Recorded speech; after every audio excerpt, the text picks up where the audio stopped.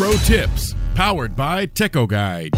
What's up, everyone? This is Professor G, and here's a pro tip for you. If you did not do well in some of the college classes that you're taking or took in the past, there's ways to get rid of those classes. You can retake the class and get a better grade, like a C or better in the class, or if you qualify, you can submit a petition called Academic Renewal Petition. You can look up Academic Renewal Petition on your campus's website to see if you qualify. What that does is that removes any D's or F's from the calculation in your GPA. Now, it does not completely erase the class, but at least the class cannot be used for anything in terms of your GPA, in terms of your transfer units, in terms of whatever it is that you're trying to do. It's as if that class really isn't there, but it is. And finally, your transcript will be updated that those classes have been discounted due to academic renewal. For more helpful tips like this to find the quickest and most affordable way possible to get your degree, go to the App Store and download the free Teco Guide app.